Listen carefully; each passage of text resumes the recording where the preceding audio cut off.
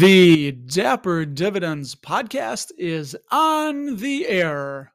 Hi, everybody. Hey, what's up, you?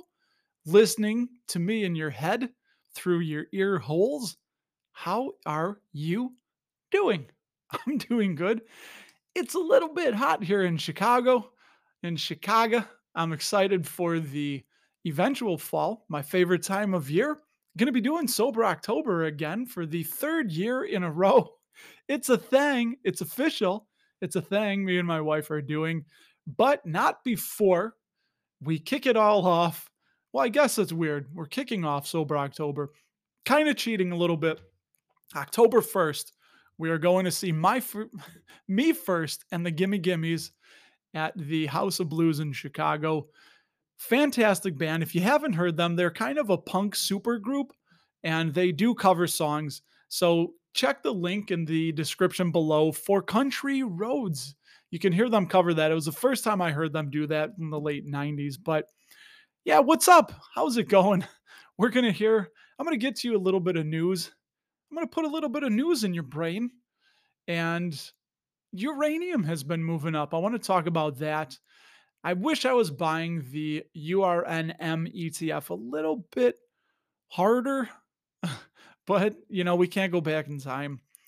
And then I'm going to tell you why I'm out for what you clicked on OHI, or as we call it, OHI stock.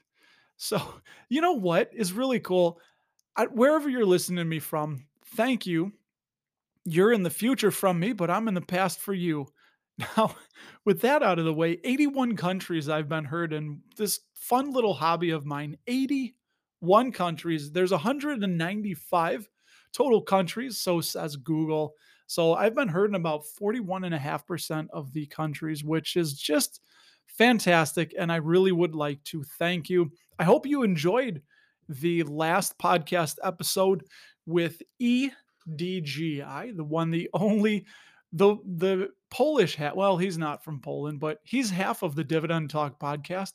Welcome to the Dividend Talk podcast. My guy Ryan Williams likes to tease, but yeah, thank you again. Figure I'd say that 3 times. Hey, did you catch that? I said figure. My wife always calls me out on that. Don't know why. I've said that as a kid. I guess I don't like to say the U's there. So instead of saying figure, I do say figure. And that may be something that I got dinged on in one of my YouTube videos for the 3M food safety business spinoff. Apparently, I have said subsidiary wrong. Subsidiary. There it goes. It's in my head that it's subsidiary, but it's subsidiary. And apparently somebody said it would be fantastic if I would be able to say basic finance words properly or something to that effect. But I'm sorry. But you know what? If I told you that Chipotle used to be a subsidiary of McDonald's or Chipotle used to be a subsidiary of McDonald's, I think you kind of get the picture and both convey the message. So, hey, but that's me, baby. That's me. I'm a Chicago guy. I got an accent. I might have been a little bit tired. We all have accents. No, you have an accent if you're not from Chicago. It's funny. I don't know. I used to joke around in the Navy about that, telling the guys that I don't know. Everybody has an accent, but me. When I'd meet people, I'd be like, "Oh wow, what a weird accent you have," like, because I have an accent. But kind of a funny little joke. At least that's the way I remembered it, dude. So we were up in Wisconsin at Irish Fest. We were coming back, and we stopped again at the Pleasant Prairie. No, Pleasant Prairie. That's a tongue twister, huh? We're at the Pleasant Prairie. We were at the Pleasant Prairie. We stopped at the Pleasant Prairie Outlet Mall in Pleasant Prairie, Wisconsin, and it's owned by Simon Property Group. It's owned by Simon Property Group, ticker SPG. And that thing was packed. But do you know the store that was the most packed with a line out the door? A good, hefty, long line out the door. It was the Nike store. ticker NKE, by the way. And dude, Nike is alive and well. I'm sorry, but people were waiting. Probably, I don't know, I would guess that must have been about a good 30-minute wait to get into the Nike store. So there we go, 2 dividend stocks there, and I told the kids, they didn't really care. Told my wife, she at least pretended to care when I said, "Look at all these stores. Daddy owns Simon Property Group. I own the business that owns all these stores and all these operators, the tenants like Nike. When people shop at Nike, a part of that profit is going to pay the rent to me, Simon Property Group owner." So I really like that. That's a pretty cool thought that apparently I get off on more than any other people do around here. And yeah, with Simon Property Group, what I'm going to be doing is I still hold them in the taxable account. They are the last of the remaining REITs that I haven't sold and rebought in the Roth. Our Roth is maxed out, so I'm waiting until after the first of the year when I can start contributing to the Roth again. I have 10 shares of Simon, and it's a little over $1,000 net value right now. So I'm just going to sell it, take the taxable hit, and convert that to cash, slide the cash on over to the Roth, and then just rebuy Simon Property Group in the Roth. There's no wash rule to worry about if I'm up on it. So the wash rule is if you are trying to tax loss harvest and you sell a position in a taxable account that you are down on, up to $3,000, I believe it is what you can claim. You can reduce your taxable income by at least up to $3,000 by selling companies that maybe you're down on. You want to take that tax loss hit, realize that loss, I should say, and then you can rebuy in another account or buy again later, but you can't do it within 30 days because that violates the wash rule. And then you will not be able to claim that as a tax loss harvest, as realized taxable loss. But what you can do, what makes sense, is if you wanted to say you were down on ExxonMobil, you could buy Chevron, you could buy something similar. You just can't buy the same exact thing, but that's what I'll be doing. And Lofty, I'm kind of done and over Lofty, I guess. It's an interesting concept to get into being a landlord of residential real estate. Interesting. You keep the tokens on the Algorand blockchain. You need an Algorand wallet, but I'm kind of in this phase where I want to make things consolidated and easier. So what I'll be doing there is, again, after the first of the year, I'm going to, there's not much. I think it's like $988 I have in there, but pushing 1,000. So right there, I can only do a max of 6K in the Roth each year. So right there, I'm going to have about 2,000. So I'm going to get the cash from that.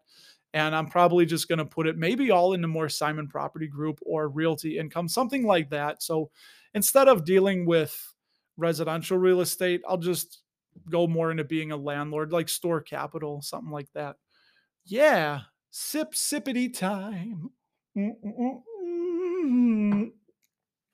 I'm goofing around and humming, and I almost choked myself. Apparently, it turns out, everybody, that it turns out that water is not supposed to go into your lungs. That's right. We go full steam ahead. 30 minutes is what I meant to say of nonstop action around here. No editing, no cutting, no nothing. We're just going right ahead. Yeah, so that's what I'm doing. A little bit of news. Altria today, I read, boosted their dividend 4.4%. Not as big as it has been in the past. And that, you know, it's not keeping up with inflation. Still got some water in my lungs going on there. But that new annualized dividend rate is going to be $3.76 per share, which is currently on today's price a yield of 8.2%. And, I would like to get back into Altria. I'm kind of waiting for another dip, I guess. But it's interesting that they say that this increase reflects their intention to return a large amount of cash to shareholders in the form of dividends and is consistent with their long-term objective of a dividend payout ratio target of approximately 80% of their adjusted diluted earnings per share. Yeah, again, water in the lungs, don't do it. Then that marks their 57th dividend increase in the past 53 years. So they are indeed a dividend king. All hail the King Altria. Yeah. So what happened there is I had sold a covered call and the shares got called away. And then I messed around and did a cash secured put on Intel. And you know what happened with Intel? I'm stuck with them now. That's kind of the downside, but at least I'm getting paid dividends while I sit and wait for Intel to come back up, which EDGI and I covered. Well, that didn't sound right. We talked a little bit about Intel and I gave some of our thoughts there. Uh, and lastly, on a little bit of news, GM. I don't think any of you, I'd love to know if you are going to invest in GM, but they reinstated their dividend and it's basically down 75% from where it was when they cut that dividend, 2.5 years ago or so. And it's a payout ratio of about 5%, which is very, very, very low. They have room to increase it, but it's not even 1%. Last I looked, it was like 0.91%. That's not going to get anybody excited. And yeah, they're evolving. It's just too risky for me with the EVs. And I know they have that the electric version of the F-150. That's going to be interesting to see if people start buying that. The oh no, not them. What am I saying? GM. No, that's Ford. GM. What do they have? I'm not a car guy. Boy, I just somebody probably just had a heart attack that I said GM made the F-150. But yeah, I just stubbed my toe. What the fuck was that? I'm I'm moving around the chair and I moved the chair into my little toe here. Ow. God bless it. It was like a bolt of lightning through. Anyway, so that's what's going on. I'm not investing in GM. I'm not going to buy any more GM. And whoo, that's kind of like what was that show? Fear Factor, right? Where they tried to people had to do things and they were like bugs on them and all kinds of goofy stuff. Nutty, nutty, everybody. All right, what's up? What's next? What do I got next on the list? Well, I bought my 10th share of URNM, ticker URNM, the day before it just shot up through the roof, which is good, I guess. I was thinking I should just keep consolidating and buying more because, as you know, I've talked about, I'm a believer in nuclear power, in uranium. I think nuclear power, it's the it's what's going to solve our energy crisis. California, I saw today, voted to ban the sale of new gas guzzling cars or ICE, internal combustion engine cars, by 2035. Will be interesting to see if they go through with it. And don't you love that how politicians do these things like 10 and 15 years out? By then, I mean, it can easily be walked back. They make these huge commitments, grand commitments, and then it's like, I mean, come on, like they can't repeal this in 2032, 2033. So we'll see. But either way, it's something that's happening and going on. And yeah, I don't know. One day, I mean, I've said it before, I'll say it again. I think one day, my grandkids are probably going to find it really strange that I actually operated a motor vehicle and drove myself as opposed to what do you mean you drove it yourself? No, you just get in, you say where you're going, and then you go there and you play on your phone, whatever, read, So that's going to be interesting. But anyway, there's no way wind and solar. I mean, the amount of deforestation that would have to happen in order to have wind and solar power, just a ginormous economy like ours, it's not going to happen. I'm sorry. It gets cloudy. The wind doesn't always blow, and I know they're have the technology to store the energy for when it is sunny and the wind's blowing. But I'm telling you, I think that nuclear is still going to be the way to go. And two things that kind of helped push that up were one of them was that Japan announced that they're considering building next gen nuclear power plants. And this is big because they're reversing policy that had barred construction of new nuclear power plants after the 2011 Fukushima disaster. Fukushima! Is that not PC? Fukushima disaster, and they had been focused on restarting existing facilities. And and then I came across this article that came out just today on ETF.com. Really interesting site, ETF.com. Check the description below. There's a link to this article. Go ahead and read it for yourself if you want, people. But yeah, I've been investing in URNM. That's kind of the way I'm gaining exposure because there are a bunch of companies that are inside of it. But anyway, so the climate bill, what do they call it? The Inflation Reduction Act, which is kind of funny because they're spending an ungodly amount of money to reduce inflation, which is just on its face. It's like, I'm going to stop smoking by upping how many cigarettes I smoke. What? Well, anyway, so we'll go along with it and say, okay, they're going to spend a boatload of money in order to reduce inflation.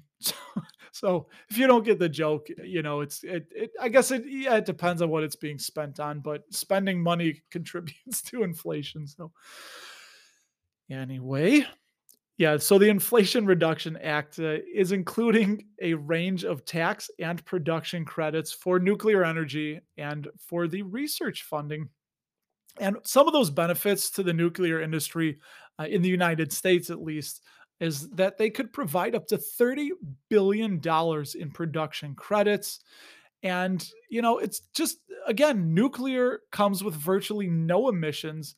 And a lot of people, including myself, think this is the answer to climate change or fighting climate change. Whether you believe it or not, it's something that people do and governments are acting toward it. But yeah, there's virtually no emissions on. I think it's the cleanest energy. And here, check this out: the World Nuclear Association and nuclear. I said it. Look at me go, Ma. I said nuclear. I didn't pull a George W. Bush and say nuclear. The World Nuclear Association in September 2021 notes that nuclear energy accounts for just 10% of the world's electricity production. So obviously, in my mind, if you're going after that total addressable market, the TAM, I don't know, I would think that's 100% everywhere in the world that needs energy. So there's a lot of room for nuclear energy to really go up. So that's cool. Only 10% of the world's electricity comes from nuclear. And again, I'm investing and I'm getting my exposure through the URNM ETF, which is the Sprott Uranium Miners ETF. There's two of them, actually. There is URNM and the Global X Uranium ETF, which is URA, ticker URA. And yeah, it's just the production of uranium is what URNM is focused on. And it's basically the companies have to be involved in the performance and the production or the extraction or the transporting, all this stuff of the raw material that underlies the entire industry. But yeah, URNM, their top 10 holdings represent about 76% of the total portfolio. And URA is a little bit broader and it's a little bit cheaper from what I can see. And it has about 47 companies. So it's not crazy. I mean, it's just the best way I think. And one of the reasons I did this is I wanted exposure to Kazatomprom, which is the Kazaki uranium producer, but I can't do that here in the United States. And the only way I would have been able to that I see is on the London Stock Exchange, the LSEX. No, that's sexy. The LSE, London Stock Exchange. Hey now. Yeah, but anyway, URNM, this is going to get confusing. URNM came out in December of 2019, so it's more of the new kid on the block, while URA was November of 2010. But yeah, URNM has exposure to Canada, which makes up at least half of the fund, the ETF. So with Canada, Kazakhstan, Borat, Australia, United Kingdom, and the United States and Hong Kong. And URNM has 19% exposure to Kazakhstan. I want to say like Borat. Just read what it says, guy. So here, I'll just read what it said. Kazakhstan receives a much lower weighting in URA, 6.54%, than it has in URNM, close to 19%. So I said that reversed, which is why I'm trying to be goofy and silly with Borat and I'm messing it up. So URNM has more exposure to Kazakhstan, where it is the second largest country in their portfolio. And yeah, they don't have a lot of exposure to the United States. Both of these ETFs have less than 5% exposure. But URNM, Canada 54%, Kazakhstan 18.6%, Australia 14, the UK 4.5, US 4.4, and Hong Kong 4.06%. Couple more interesting things. That Japan again plans to generate half of their electricity through nuclear power by 2030. That's less than 10 years away. And I'm just going to read this whole thing because it's important. Kazakhstan, a country closely allied with Russia, is notable because while it currently has no operating nuclear reactors, it is the largest producer of uranium in the world, accounting for 43% of the global supply in 2019, produced from 13 different mining projects, and 10 of those projects are owned jointly with foreign entities. So, dude, Kazakhstan produces 43% of the global supply in 2019, but they're right on the border there with Russia, closely allied. Well, I don't know if they're right on the border. I think they are, right? They're a former Soviet satellite. Weird turmoil over there, and I think the world is going to start wanting to produce their own uranium and not rely on Kazakhstan, just like the world doesn't want to rely on Taiwan for all the semiconductor chips. And they do have a little bit of a expense ratio. 0.69% is URA, 0.85% for URNM. So, I mean, really close. That's splitting hairs. And yeah, I think it's interesting. Link for that article below. Check it out. And what else? Yeah. So also, if you don't remember, I was on the John C. Stennis, the USS John C. Stennis CVN 74. I've got new art coming up for those of you that watch the YouTube channel. I'm getting rid of the marker board. I don't like it. It fluctuates too much. I like selling options, and I've been converting to more cash, selling more options. So I'm getting more options income, but it looks like my patty is dropping, which it is, but I'm just moving more into cash. So yeah, I don't like the board anymore. I'm getting rid of the board. And I did live on board the USS John C. Stennis, speaking of boards, and that was powered by microreactors. So I lived on top of nuclear reactors. I'm fine. I only have 3 testicles, but I'm good to go. All right. And really quickly, because I went a little long, touching on OHI, Omega Healthcare Investors. So this is a video I'm going to be finishing editing, and you might get the little heads up preview here because you listen to me. But basically, in a nutshell, I don't want to worry about companies that I'm investing in, and I'm worried about OHI. As dividend investors, we always, and you'll hear a lot of people say this, buy the business. Don't just buy or hold on to a company because of the dividend. Buy that business and make sure the business is good and solid. And if the business is good, solid, and growing, chances are they're going to be able to pay and maintain and grow their dividend. So OHI, they had a Q2 22 earnings report that was not very good. Now, they were founded in 1992, and they're the largest publicly traded REIT in the USA that's dedicated to skilled nursing facilities, or SNFs, as they call it. And SNFs, they basically just take care of seniors who have significant physical or memory impairment, as well as patients who are discharged from hospitals but still require care or rehab before they can be sent home, such as physical therapy following hip replacement surgery. Omega is a triple net lease landlord, meaning that the tenants, or they call them operators, pay the rent and all property related expenses. So basically, as long as their operators are doing well, Omega will do well, but that's what's got me worried.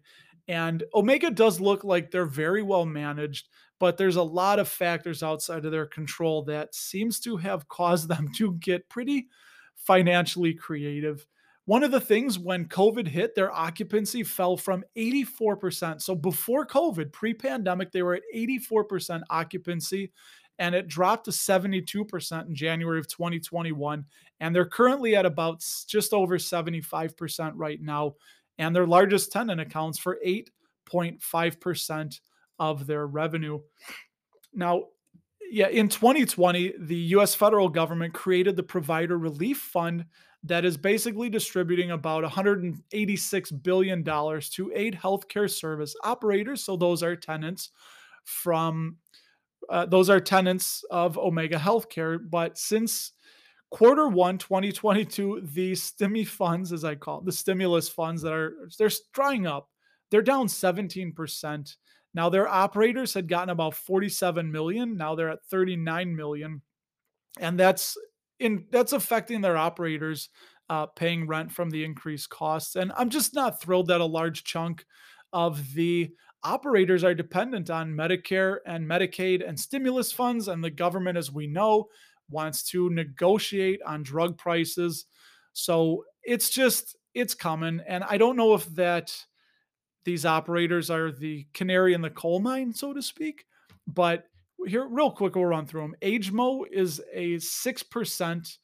They account for 6% of their contractual rent. They haven't been paying and they had to restructure with OHI. Guardian, another tenant, didn't pay in quarter one of 2022, but they restructured also and now resumed rent payments. There's another operator that's 3.4% of quarter one annualized contractual rent mortgage interest. They didn't pay any quarter one rent and they asked for short term forbearance, but they did pay their full rent in quarter two. Another operator that's 2.4% of quarter one contractual annualized rent and mortgage didn't pay its March contractual amounts.